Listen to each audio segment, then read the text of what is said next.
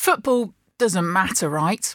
On this weekend of all weekends, football doesn't matter. How many times have you heard that in the last few days? Except it does. It's the reason you and I talk with passion, with vitriol, with desire, with nonsense, with laughter, with tears. It's the reason we huddle at the back of the stands, shuffle slowly side to side to clamber up to our seat.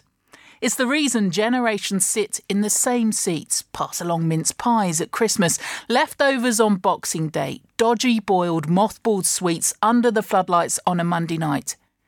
It's the reason grown men and women whose names I don't know, but their faces have shared every emotion alongside me like the dearest of friends. They just need to raise an eyebrow in hello, in acknowledgement that we got away with that result. That ref, eh? What about that goal? An eyebrow raise and a sound and a whole 90 minutes understood. Football is the reason Vichai Srivaddhanaprabha walked into Leicester. The city, not just the club, a city that took him to its heart. Kasper Schmeichel put it best. As a leader, as a father and as a man, you changed football forever. You gave hope to everyone that the impossible was possible.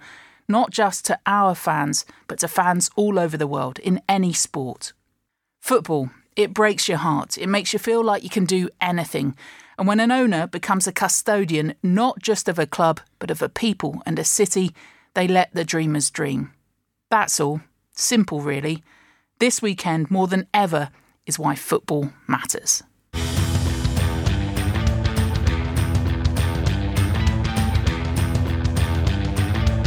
This is the Totally Football League show. Thank you to everyone that's been in touch this week. As always, at the Totally Football Show on Twitter. Leave a review as well, if you can, via your podcast provider. Let's bring in the team. Our very own Leeds, all that flair, but occasionally knackered, and an illegal use of the arm, Adrian Clark. I'm almost always knackered, I have to say. Are you? Yeah. It's all those late nights worrying whether Sam Parkin's going to pick up the phone to your show, which I hear he didn't do at the weekend. No, it's a no-show. Building momentum in an understated way, our champion-elect, Sam Stokey Parkin. Good morning. It's a very good morning. It's nice and crisp out there, isn't it? It's a difficult one to know how many layers to go, but going about 6 at the moment. See, what he's done there is given us a weather report. If you'd phoned him for a weather report, he would have picked up his phone. Sorry about that, Adrian. I'll do that on air. Yeah. Sorry, mate. Sorry, Abby, producer. It's too late now, isn't it? Yeah. He turns up to say sorry. And would I dare to call him anything but Bolton? Joe, Blackburn Rovers Crilly from William Hill. Hello. I can, of course, take the old proverbial with you, because your dad's going to make an appearance and talk all things Bolton this week. He is. I asked him for his summary of how things have been going at the University of Bolton Stadium. Why is that? Because you can't be bothered to go at the moment? It's torture watching Bolton play at the moment, and he has to go out of some kind of misguided loyalty. So he's probably more well versed in what's been happening in the recent weeks. Shall we hear from him now? Give him the big build up. What's his name?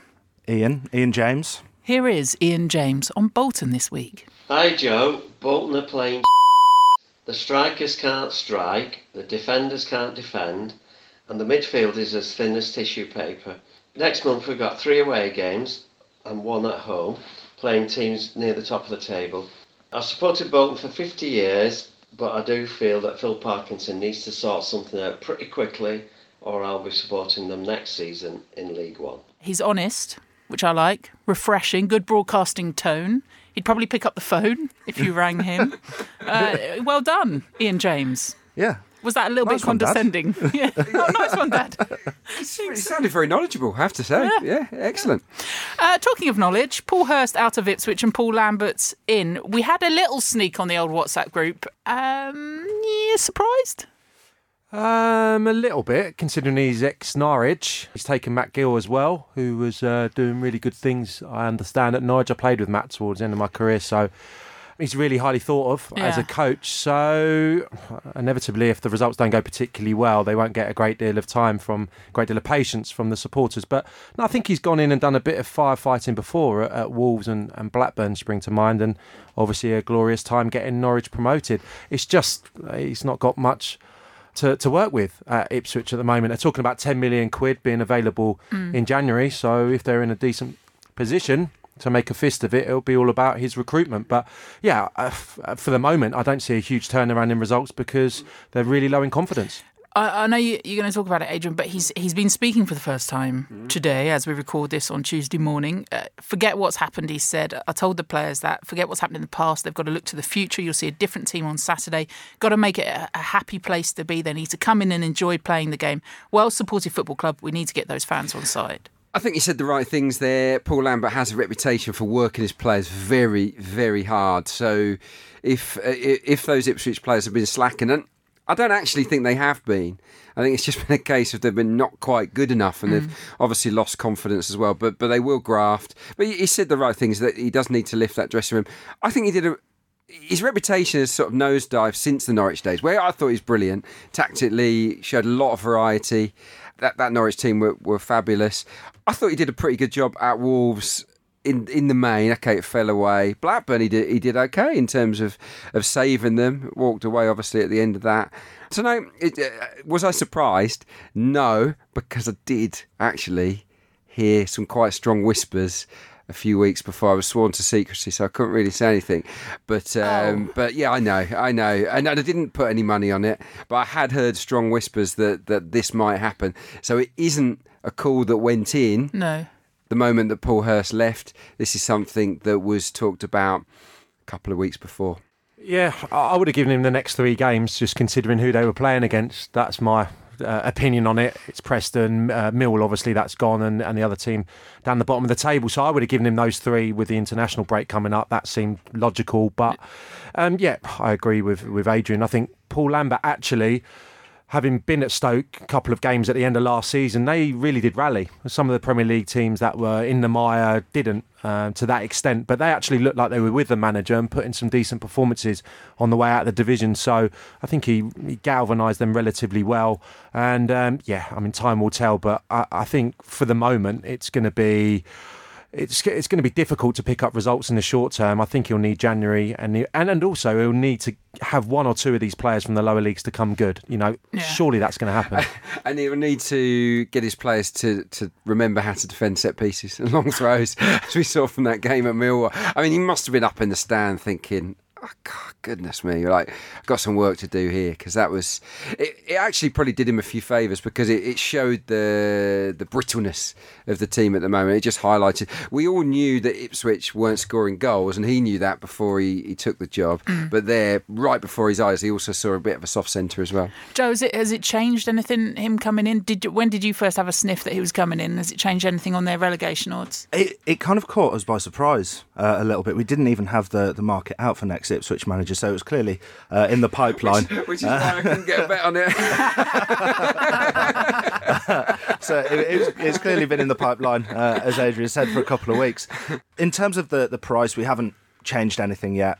Ipswich remain favourites to go down.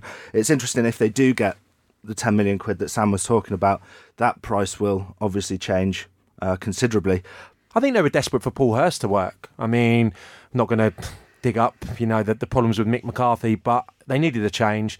I think they were all behind Paul Hurst. They wanted to give it time, but I think 1 win in 15 games, I mean, that is desperate stuff, and it was very difficult for him to stay in the job. I know you're not going to... You say about not bringing up Mick McCarthy, but that's been levelled time and time again this week, how much he's to blame for it. And it's that Charlton thing that we've spoken about a couple of times, the number of consecutive seasons they've had at this level in the Championship, and if they were to go out of it, the damage being done there. Let's talk about then the weekend. It was Millwall 3, Ipswich 0, but plenty of other games to get through.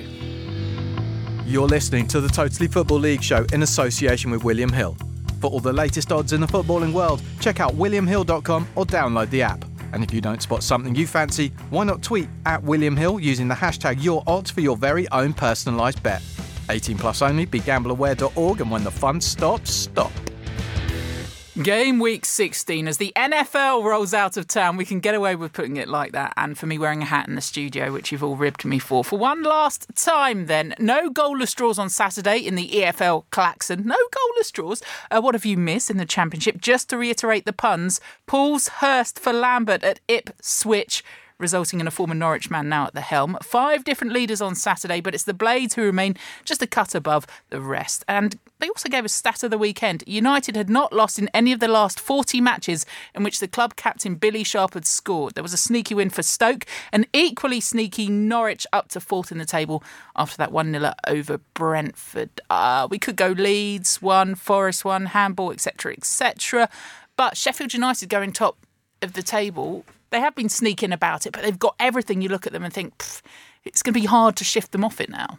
Yeah, well, it's very close, isn't it? I think it'd be very easy to shift them off it, as we saw at the weekend with many different leaders. So I wouldn't get too carried away if I was a Blades fan. But look, it's good times. I just like it. I like the way that they use the wing-back system. They use the full width of the pitch. And I don't know, Sam's probably played in teams and certainly played against teams that have gone with wing-backs. And it can be a nightmare when you're playing against a team that are very good at making the pitch as big as possible, and their wing-backs are hugging that touchline and making things happen.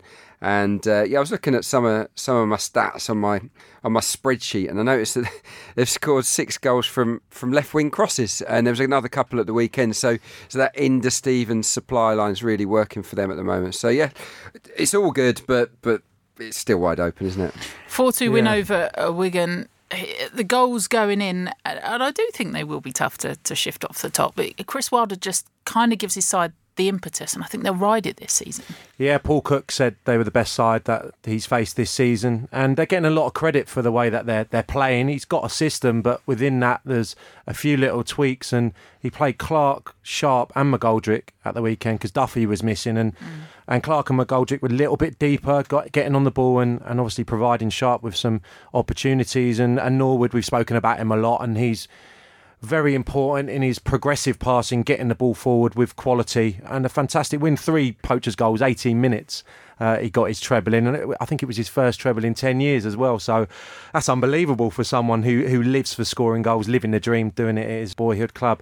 I wanted to mention another goal scorer from that game. Well, half-time, 90-year-old dementia sufferer Frank Coulson. Did you see that? Yeah, brilliant. He fulfilled a lifetime ambition by scoring at the Cop End at Bramwell Lane.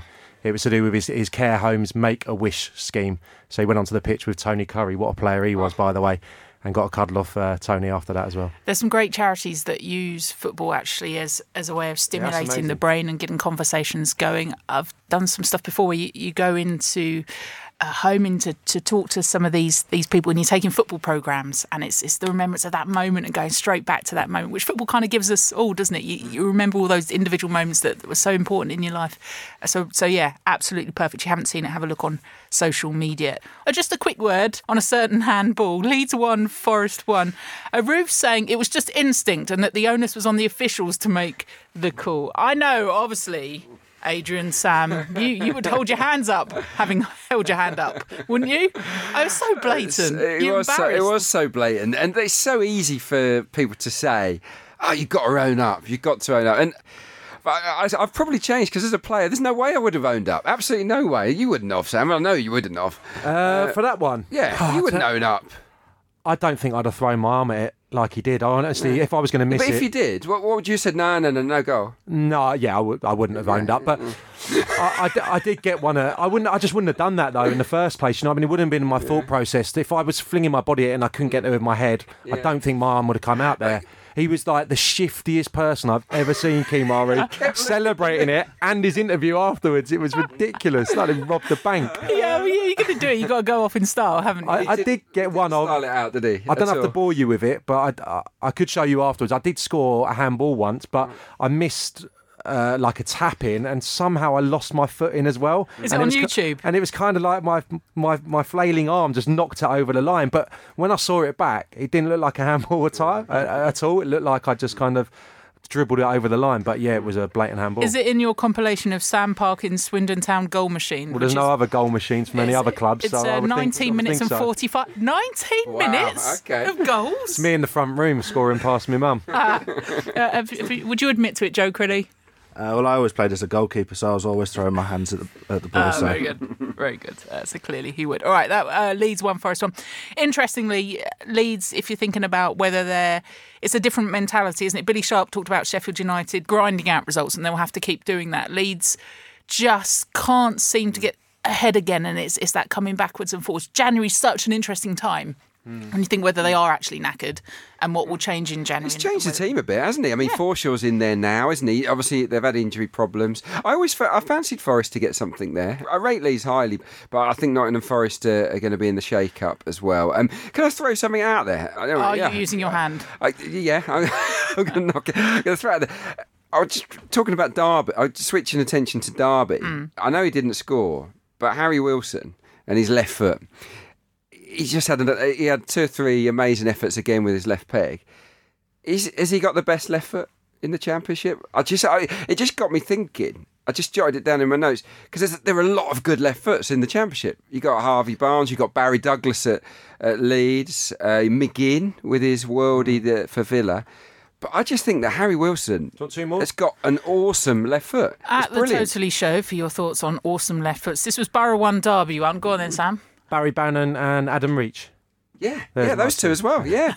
Just because I've got Sheffield Wednesday written down in front of me. Adam Reach is all right. I mean, he does all right. Flooded. He makes a living. It's flooded, I think, the division this year with great lefties, which is brilliant. So that must mean the focus was on the left foot. How many years ago at academy training would they have done that? I don't know. No. Probably not. No. Right. No. I was a left footer, so I'm biased. I always think that the best players always got good left feet. So, but no, Harry Wilson's has really impressed me, obviously all season.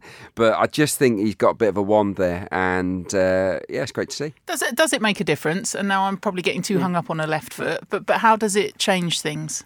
When a left footer strikes the ball sweetly, in the middle of the bat, so to speak, I just think it artistically looks better. I don't know whether it's clearly not fact. It's just, but I'm not the only person that said that. I just think seeing a good left footer in action it's one of the joys. See, I'm not bored with left foot chat yet, but I'm just looking around to see if anyone else is. Yeah, their eyes are glazing over, aren't they? Okay, all right, fine. I'll move on from left foot. At Norwich 1, Brentford 0. Thomas Frank has lost his opening 3 games as Brentford head coach. The last Brentford manager to lose his opening 3 was August to September 1973. Mike Everett, the only other manager to lose his opening 3, thank you to Good Brand Stats for this, was player manager Fred Monk in September 1953.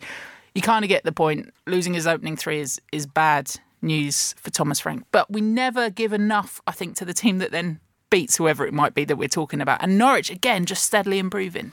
Yeah, I mean, it really surprised me. Brentford haven't won in 9 now, which is incredible reading, considering all the plaudits and praise they were getting early part of the season. But yeah, Norwich finding a way to win despite Brentford having a lot of possession, didn't work the goalkeeper enough. But Norwich have been excellent the last few weeks and such a good balance. The young players, Cantwell again was getting rave reviews, a little bit more direct they can afford to be now. I think that they've got Rhodes in the side, so it's not just passing for passing's sake. And Rhodes obviously missed a penalty as well, so could have been more comfortable in the end. But yeah, a very good victory. The big moment, of course, was Neil Maupay.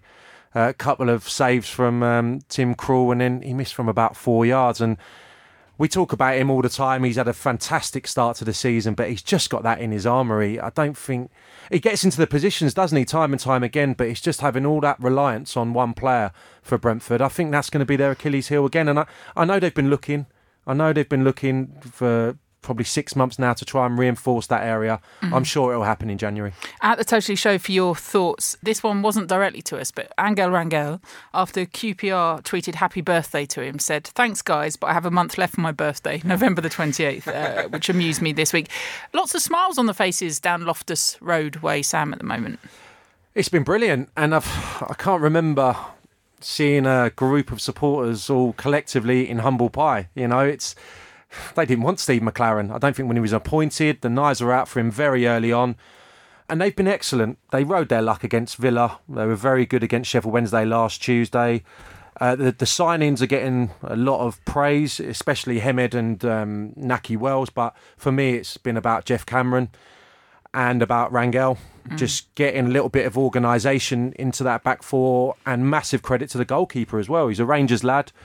Various loan spells, didn't look like he was going to get his opportunity, and he looks like a championship goalkeeper now. So organised in defence, still not sure they're going to get enough goals to realistically threaten, but it's going to be a season where they're not looking over their shoulders. So I, for one, I'm delighted. Yeah, I hammered Steve McLaren. I said he was rubbish. I still don't think he's a very good manager, but credit where it's due. Whatever he is doing on the training ground is working. He's clearly worked hard on the shape of the team, hasn't he? You can see that. So it's him you're giving credit to, and his coaching staff. Yeah, I still feel it almost always ends in tears as a football manager, doesn't it? And I don't think I'll ever be his biggest fan, but he's doing a great job at the moment. Talking of improvements, Jamie Biddle on Twitter writes, Birmingham, Birmingham, ... Please, ? Huge improvement, 11 unbeaten, 4 wins in a row. And it's Jota getting back to it, 5 assists for him too. Yeah, it's been outstanding. The guys up front are setting the tone. Magoma's, been excellent this season, but Adams and Jutkovic were great by all accounts at the weekend. Just grafting, and it's old-fashioned. It's 4-4-2. It's work hard, play with energy. They weren't very good by all accounts in the first half of this match, but they managed to turn it around. The top of the form table, aren't they? Cliftonbeld is a player that's getting a lot of praise there at the moment. All action in central midfield. Yeah, I just think that they nailed it when they appointed Gary Monk. I've always rated it, on the flip side of McLaren, I have always rated Gary Monk. I know it didn't work out for him his last job, but why? I always like what he says after games. I think he speaks sensibly, but I've heard a lot of good things about his methods on the training ground, about his organisation, about attention to detail. And I just think for a young manager, he's got great maturity. So he's got the youth on his side where he can relate to the players. And I think that is important in terms of energy and not being their mate, but just relatable. But also he's got a wise head on his shoulders for a relatively young manager. So yeah, he's re-energised the club. And look, based on form, you have to say they're playoff candidates, Birmingham now. 3-1 win over Sheffield Wednesday. Do you echo that, Mr. Stern-Parkin? Yeah, and that's why he deserves credit for remaining calm when they were having a lot of stalemates and couldn't score goals. And he was saying, we're playing well, it's going to turn. And it's happened, and a lot of it's been about the structure of the team. He's very set in the way he plays with 2 forward players now, producing in Jutkovic and Che Adams. He's got loads of ability, just needs to do it more consistently. I just want to do the other side of the coin, Sheffield Wednesday, just because I saw them last week. And again, I'm going to do a bit of writing about them this week, so I don't want to give away all the good stuff now, because I know you like to mock me when I bring in an article. No, I don't. But, did someone bring in a paper this week? Caroline Barker, all over the front page. All over. Conceding, let's not explain that. Let's just leave that. All over the front page of the rag. Conceding so many goals. 3-1 obviously at Birmingham, 3-0 at Rangers. Shipped the most goals in the league. I know they've got hellish injury problems. I'm aware of that. But they are playing the most ridiculous open way that I've probably seen in the Championship for God knows how many months. What, inviting the pressure on? Or? They're playing Barry Bannon and Pelupessy in midfield, and Barry Bannon is an excellent footballer, and every time I've seen him this year, he's been their best player, but he doesn't want to be doing too much defending. They're all over the place in terms of their defensive line. Reach and Zhao were playing the other day. Nuhu played wide. They don't want to do any defending, and they're trying to play out, and when they're giving the ball away, they are so open. Honestly, I mean, QPR just picked them apart in that game. I understand they were very good in the first half an hour against Birmingham, but again, conceding 3 goals. And if he doesn't change, that's just going to keep on happening. Honestly, I couldn't believe how open it was. Obvious to me from the stands. And I know, like I said, horrific injury problems, not too many bodies to pick from, but he needs to shore those things up, because I think he's quite an intelligent guy in terms of going forward and the rotation he gets in his team. But you can't continue conceding like that. Joe Crilly, Sheffield United odds on them to win the league, and Birmingham, have they shifted into being playoff candidates? And under pressure, Reading manager Paul Clement was a headline I saw once or twice this week. Well, first off, Sheffield United, obviously having made that top spot theirs for the time being. They are still 4th favourites or joint 3rd favourites for promotion. They're around about 6-1, 7-1 for promotion. I remember around about this time last year, sat in this studio with Matt Stanger and the erstwhile Ian McIntosh, and Sheffield United were actually odds on to get promoted, and then they had that horrific injury to Paul Coutts, and everything seemed to come unravelled. But I think they're a little bit stronger, albeit in a stronger league this season. So I think it'll be very tight at the top, but there's no reason why they can't get promoted. Birmingham into 10-1 for promotion. They were as big as 20-1 just a couple of weeks ago. And QPR, we've just touched on them, they're 18-1 for promotion. And they have been as big as 33-1 just a couple of weeks ago. And given that in some sort of paper or other, I might have written a whole bit about actually it's wrong to say, is a manager under pressure and let's sack them. Paul Clement under pressure, and is he going to get the sack? Well, he seems to have been under pressure all season, but I think he might have a couple more weeks respite left in him. He will continue to fight for the club, he says this week. Shall we head off into League One?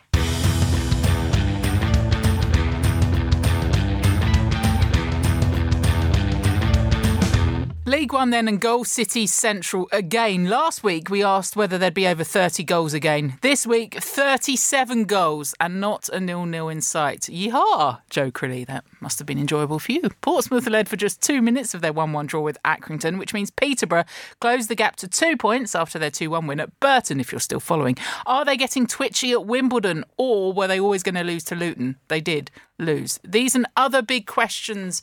Then, Stephen Smith writes, what can Chris Powell do next at Southend? The first team squad is being decimated by long-term injuries. The finances are precarious, says Stephen, and there isn't enough quality in the fit squad. Youngsters are getting chances, but... ... I don't know if at that stage his Wi-Fi went and we didn't get the second tweet, or whether he's just holding it there for you to answer. Sunderland 3, Southend 0, Mr. Southend. Yeah, well, I've only seen them live once this season, and it was a game of two halves. They were pretty poor in the first half, very good in the second. They've got some good players, but it is an absolute nightmare for Chris Powell that he's lost Tom Hopper to injury. I was on the radio the other day speaking to Chris Powell, and he was singing Tom Hopper's praises. He said, yeah, him and Simon Cox, they're both scoring goals. That's what we need to push ourselves up the league, and he's out for the season. It's a hammer blow. Yeah, there's not a great deal of depth there. It's not the deep squads. What I will say is that Southend's academy has produced a lot of really good players down the years, or in recent years. Ryan Leonard's one of them that's come through, went to Sheffield United. He's now doing really well for Millwall. Drew Yearwood is fit again now and playing well.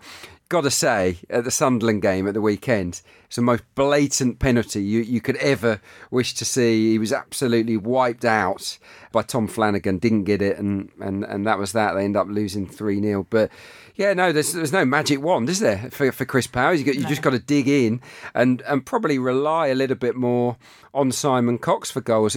Cox has been playing as the number 10. Maybe what he needs to do now is push him further forward and rely on him a bit more. But there's no magic wand, is there? If you haven't got the money, you have to work with what you've got. And it's kind of what I was going to say about Wimbledon and Luton going there. You just thought actually going to Sunderland. I know you still got to be up for it and still got to go for it. No doubt they did, but it's just not an easy place. No, it's a fortress again, isn't it? Absolute fortress. I think they're unbeaten all season, aren't they? 3 back-to-back clean sheets, 4 straight wins for Sunderland, playing some really good stuff, and had the luxury of leaving Madger on the bench, Jerome Sinclair keeping his place, and I understand he and McGeady came on Madger and had a real impact. McGeady getting a goal, Lee Cattermold, the driving force, he was outstanding. So they've got that strength in depth. Players not even in the squad, Power suspended to come back as well, and they're looking very good. Just to add to Adrian, I agree about Hopper, by the way. So like him at Scunthorpe when he went there initially from Leicester, but Ben Coker looks like he's maybe done for the season as well. And I know Ben's had a serious injury before, and he's a huge. I think he's been their captain, hasn't he? Yeah, he's a huge player. He's a driving force down the left-hand side. Did you see it? Yeah, I did. Yeah, It was not nice at all. On Sunderland, I was reading something from their executive director Charlie Methven. He said that they picked Ross out of 52 credible candidates, and he said that he is absolutely delivered on what he promised in his interview, which you can't always say about managers. He said he promised style and structure. And when I look at Sunderland, that's exactly what you see. You see a clearly defined style, real structure in the team, and also talent. Sam's rattled off a load of names there. There's also Chris Maguire, scored a thunderbolt, didn't he, at the weekend. Lyndon Gooch, who's an assist machine. So, yeah, I think Sunderland I'll be amazed. I mean, I'll be amazed if they're not top two now. Actually, given what I've seen of them, and they're the only team in League One that's not failed to score in a game this year. Such how things can change, because remember at the time when Ipswich were going for Paul Hurst, there was all the talk about they're facing competition with Sunderland for Paul Hurst, and how things could have changed, and whether they were similar style managers being asked to do similar things to, and of course how one works out and the other doesn't. Still a long way on that though to go. Wimbledon 0, Luton 2, Gillingham 4, Bradford 0, Scunthorpe 1, Plymouth 4. Plymouth Argyle's first away win since 2017. And there's the issue, having just said that Neil Ardley, what would he have expected for Wimbledon up against Luton? But when those that you're fighting off at the bottom pick up their results that you wouldn't have expected them to, and again, that's where it just heaps on a little bit more. It does for Neil Ardley, yeah. Definitely the Luton game, that'll be best remembered in my mind for the worst penalty I've seen in about 20 years. Brilliant. Brilliantly bad. Hilton, wasn't it? Have you seen Pat Nevins Once Upon a Time?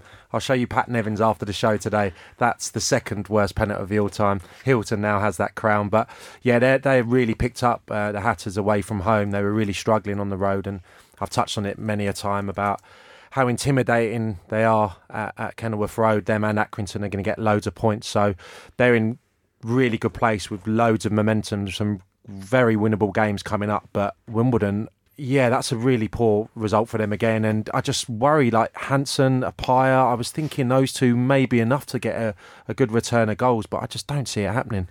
Simon Bassey, their assistant, who's been with the club since they were in non-league and up and through, said there are a number of players not fit to wear the shirt. I guess it's about shifting those out and then where you go. Anything changed, Joe? It's funny, I saw a couple of tweets where they lost away to Bristol Rovers, and Neil Ardley walked over to the Wimbledon fans, and there were a few people saying that he was kind of accepting the applause. He had tears in his eyes. It looked like he was saying goodbye. It was like he thought that was going to be his last game. He obviously took charge of the team against Luton at the weekend. They've lost again, and it does look like time is running out.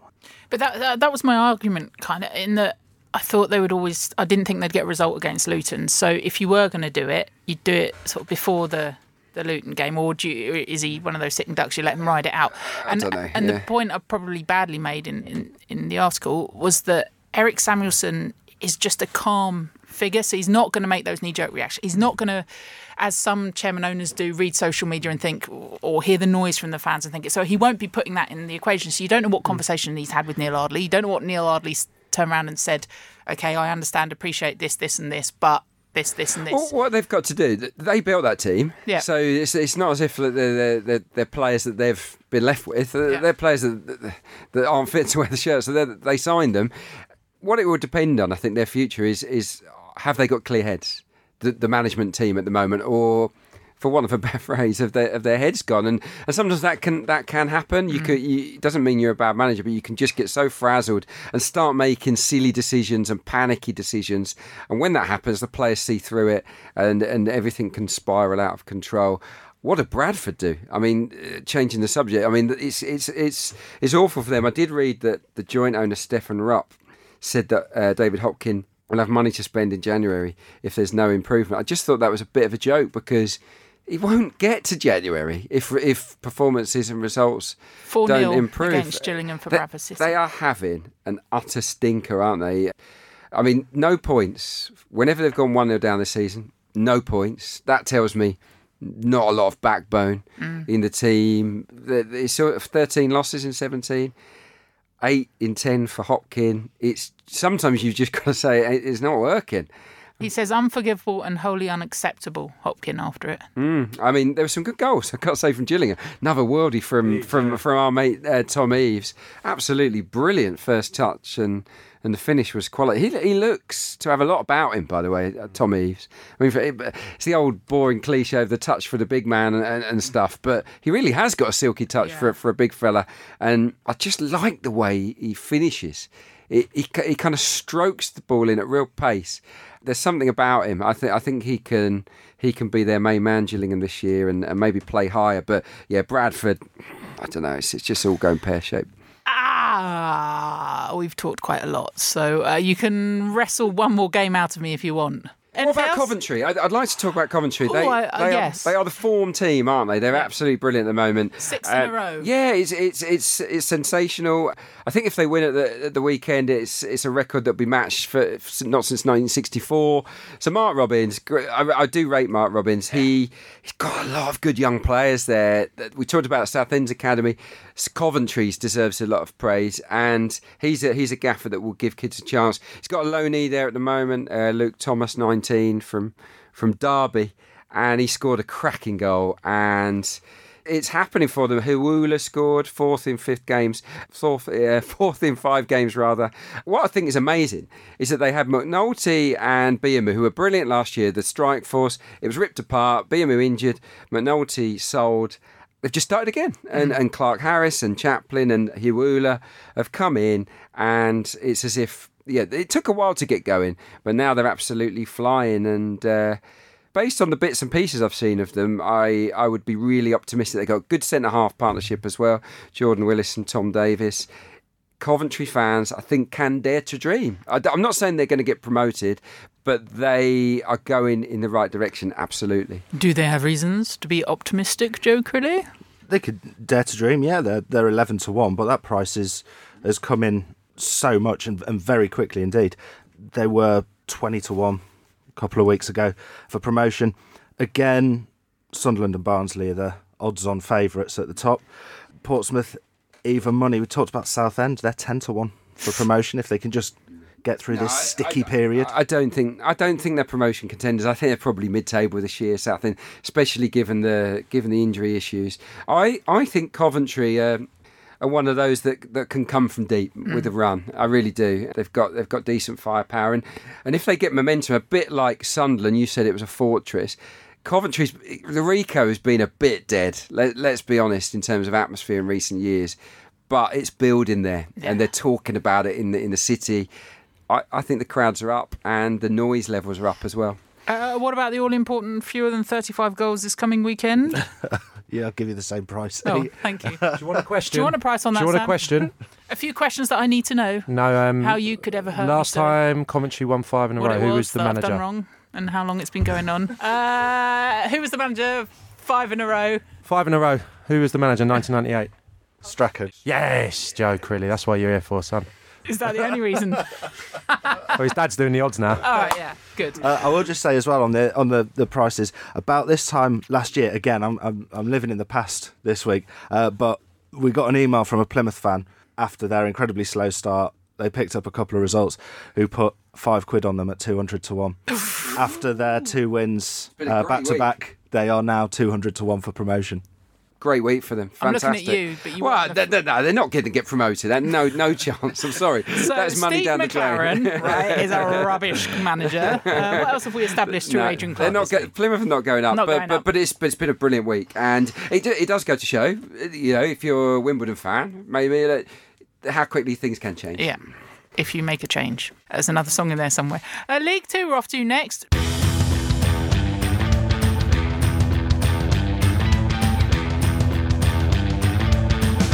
Drawn 2, lost 1. Lincoln keep the faith. Don't be impish. Still impressive. Tight at the top of League Two now after the Cowley boys lose 1-0 at Colchester, but don't knock it, that's a tough place to go to. Yeovil fans had to endure a 375-mile trip to Carlisle and then wait until the 96th minute for the winner. Still won though. Macclesfield remained bottom of the 92. It was Colchester 1, Lincoln 0, Exeter 1, FGR 2, Mansfield 1, Milton Keynes 1, Tranmere 5, Crawley 1. You can go anywhere you like, but Fox Punter says credit to Neil Aspin on the ropes after Port Vale conceded 6 against Lincoln a fortnight ago. Now 4 clean sheets on the bounce. There's a lot of randomness in football, but you don't swing between those two extremes purely by accident. So a good week for Port Vale. Good week for who else? He's including the Checker Trade victory over Middlesbrough there in the clean Checker sheet Trade. list. Yeah, you can't do that, son. What was his name? Fox Punter. Can't have that against Middlesbrough's 21s. No, he's done brilliantly because they wanted him out 2 weeks ago. After that Lincoln game, I listened to a little bit of the reaction and he was getting dog's abuse. So he went to a back 3 very intelligently. I think he's got defenders in there. I'm not talking, I said it last week, I'm not talking an MK Dons, a Sheffield United type of back 3. Load of solidity to try and get some clean sheets, and he's got them. And Tom Pope, another one of those living out his dreams, playing for his club with the goal. So, yeah, you have to credit Neil Aspin there because it looked like a very difficult job for him. Definitely. Big up Colchester United, really. I mean, they are... We've spoken a bit about them this season, haven't we? They have patches, don't they? They do have patches, but they are consistent in one thing, and that is they start matches really solidly. I've mentioned this stat a couple of times, but it's up to 13-0 now in the opening half hour of games. Now, every manager goes into a match, particularly away from home, first 15, 20, half an hour. Let's be nice and compact, nice and solid. Very rarely. I mean, we're nearly into November, and they've not conceded a goal in the opening half hour of a match this season. I just think that's mental, really, Sam. That's a fantastic achievement. It says a lot about their organisation, doesn't it? Yeah, the good team, Colchester. It's a bit of an ugly goal. John Akindi went asleep on the near post because they've been scoring some glorious ones. That we've spoken a lot about their creativity and the goals in Colchester's team. But yeah, it was a bit of a scrappy one. But Lincoln, I was surprised to hear Danny Cowley talking about a lack of depth, really. I think they've got enough there. Lincoln, I think they've got enough on the bench and they're going to be competing. I said it last week. I think the league table... I don't think it's going to differ too much, the top teams, really. I think that the strength is all at the summit at the moment. Have you, either of you, sat in a team where you have sat in teams where you've been up the top for so long, there's a lot of expectation on you as well, and then the point that starts feeding in, and then the doubts creep in, and it's very much like sitting around in this room? Yeah. Yes, and then it depends. You've just got to retain your belief, haven't you, and go back to what got you there in the first place, and not panic. And some managers will, at the first hint of trouble, they'll suddenly rip things up, and they'll change the formula, or they'll bring in 2 or 3 loan players, and then all of a sudden that team dressing room and dynamic has a very different feel, and it can go one of two ways. And Cole, you point off the top 3. It's not like they're playing a bottom team. No, it's a really impressive performance. I think they're solid at the back. They're fantastic going forward. They've got 4 players in attacking areas that are all in the goals this season. And in central midfield, they're very strong. Pell is getting rave reviews, and I know for his form there at the moment. So Colchester United, I don't see them. The only way I see Colchester United falling out of the playoff picture now is if they get a lot of injuries, because they just don't have the depth. They've not got much money. Their team is excellent. Anyone want to talk about anything else in League 2? I want to talk about Sanchez in goal for Forest Green. Classic, wasn't it? Yeah, and that's... a couple of times, isn't it? Yeah, we've talked up Mark Cooper's team loads, and what a brilliant win. And it was nice seeing St James's Park with the filled-in stands now. Yeah, it looks good. It looks much better, doesn't it? But massive win for them. But the goal, and that's been my concern about Forest Green, because he's got these lapses in concentration. If you look what Lloris has been doing for Tottenham in some high-profile games, he's been doing similar, rushing out and bringing people down. And if people haven't seen it, it's Aaron Martin with just he's trying to just play it into the front man. He gets it horribly wrong. It's just dribbling towards the goalkeeper, and he just takes his eye off it. Doesn't it? It's unbelievable. It's a classic. And there was that, and the goals out of the Mansfield MK game. 2 former Chelsea youngsters, actually. Jacob Mellis with a stunner for Mansfield, and Jordan Houghton, who's probably not got many headlines, really. He's a combative midfield player. I saw him a lot in the 23s at Chelsea. He was at Doncaster Rovers on loan and found a home under Paul Tearsdale, and never seen him score a goal before, I don't think. So he whacked one in from 25 yards as well, and both managers very complimentary about each other's teams, so I like that. Can I ask you then, Sam, about Reece Brown? Do you know much about Reece Brown at Forest Green? I've seen him, I've seen him. Yeah, he's been tipped up to say that he could play Premier League football right now if he wanted to. That was the words of Mark Cooper. I don't know whether he was over-egging it a bit or not, but he's a player in form for Forest Green. Well, he got an outstanding goal. I don't think that's not what he's necessarily known for. I did see him this year against Swindon. I think he's a decent player, and it was a beauty at the weekend because Christy Pym, a former teammate of mine at Exeter, is a top quality goalkeeper, and he had to pick out not only one from him, but Shepherd whistled one past him as well. So, Forest Green going great. How different would it be then if you took someone out of League Two and popped them in a Premier League team tomorrow? Clearly, you've got all that quality around you. How out of the water would they look? Not necessarily out of the water, no. I mean, I had a distinction of playing in every division from the Premier League to the Conference, and I started at the top and quite rapidly went through the league. But my honest opinion is that I found it easier in the Premier League because you're around better players, you get better service. I was a winger, so you're relying a little bit on the quality of the service.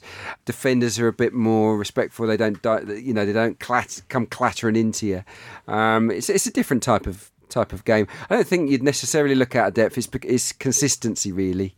The difference between a League Two player and a Premier League player. Obviously, there's talent, but it is, can they deliver that final ball, that excellent cross, that whatever position they are, can they deliver it 8 or 9 times out of 10, or is it more like a 4 or 5 out of 10? And that is why certain players are in League Two and others are in the Premier League. Duffy from Sheffield United was talking about that exact thing really in the Football League paper this week. I don't think he's played in the Premier League, but he was out of non-league and just saying, the further you go up, he finds it easy to express himself because he gets a bit more time on the ball. And when you ask that question, I immediately think of Trevor Sinclair because he's one of my heroes. But way back when, he went from Blackpool to QPR immediately into the first team. I mean, that says it all, really. I'm thinking back 20 years to someone who made the transition really easily, but it doesn't invariably happen too often these days. Yeah, it might sound silly, but the one huge difference I notice between the levels is that in the Premier League, it's relentless in terms of your fitness levels need to be a lot higher in the Premier League, and it sounds nonsense to say it because it's very rarely out of play. The ball just keeps moving. The goalkeepers get it and they chuck it to a player and you're off again. Whereas in League One and League Two, it's a lot more stop-start and the ball goes out of play and there's more emphasis on taking your time over free kicks and corners and goal kicks, etc. It's a silly little thing, but it makes a big difference. Joe Crilly, odds on the next... No, I'm kidding, you're all right. Odds from League Two, anything change? Not a great deal. In terms of the teams that we've been talking about, though, Colchester United joint third favourites with Mansfield at 13-8 for promotion, behind Lincoln and MK Dons, who are both odds on. Forest Green 100-30, and we have a new favourite actually in the top goal scorer market. Oh my goodness, go on. Jayden Stockley has been knocked off top spot by James Norwood of Tranmere, who bagged 2 at the weekend.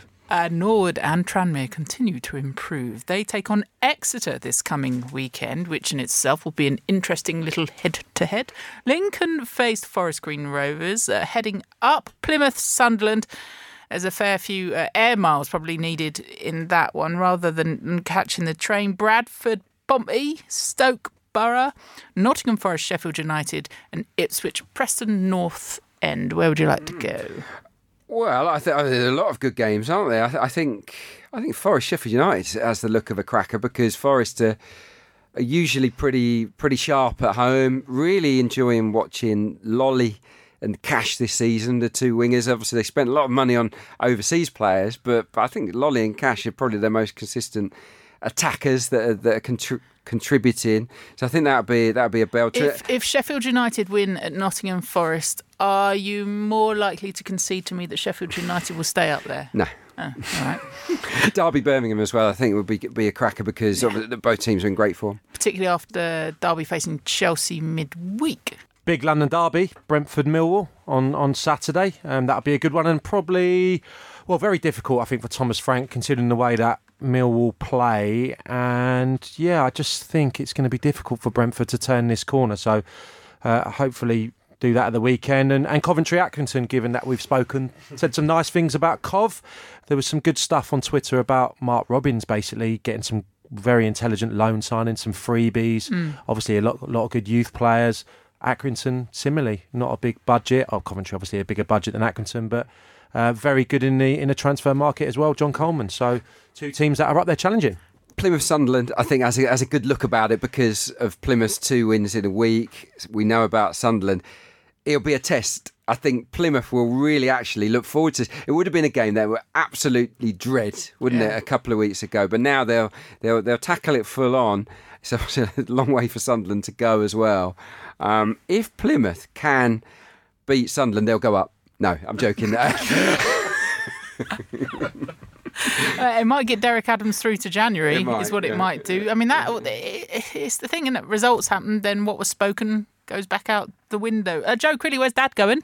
Dad will be sat with a glass of wine, I think, watching Aston Villa Bolton on Friday night on the telly. And will he enjoy that glass of wine? He'll enjoy the wine. Oh. I don't think he'll enjoy the football. But I quite like the look of Ipswich Preston, Lambert's first game in charge. Preston have been on a decent run, but they're still scrapping at the bottom of the table. You think he picks up his first 3 then? I think there's every chance that he can do, yeah.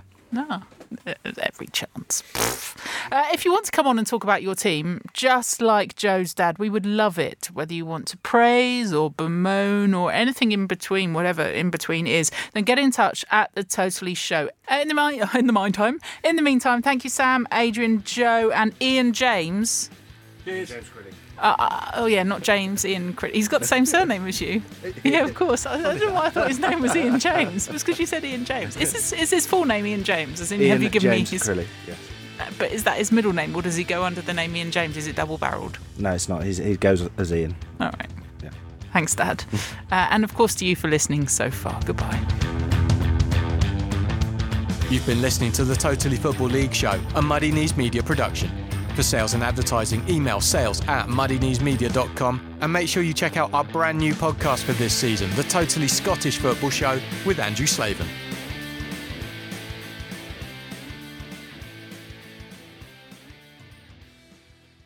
Supporting your team can be a beautiful thing, but then come the injuries, the goal droughts and the downright disastrous defeats. That's a little bit like life, really, and here at the Totally Football Show, we believe we should all support each other the way we support our team, through the good days and the bad. And that's why we're continuing to work with CALM, the Campaign Against Living Miserably, a charity dedicated to preventing male suicide. On average, 12 men take their own life every day in the UK, so that's your starting 11 and your manager every single day.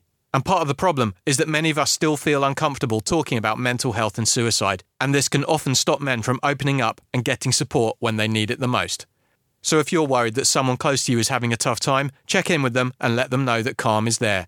Every day from 5 p.m. till midnight, CALM provide a free, confidential and anonymous helpline and web chat for any man who needs support. Visit thecalmzone.net to find out more about CALM.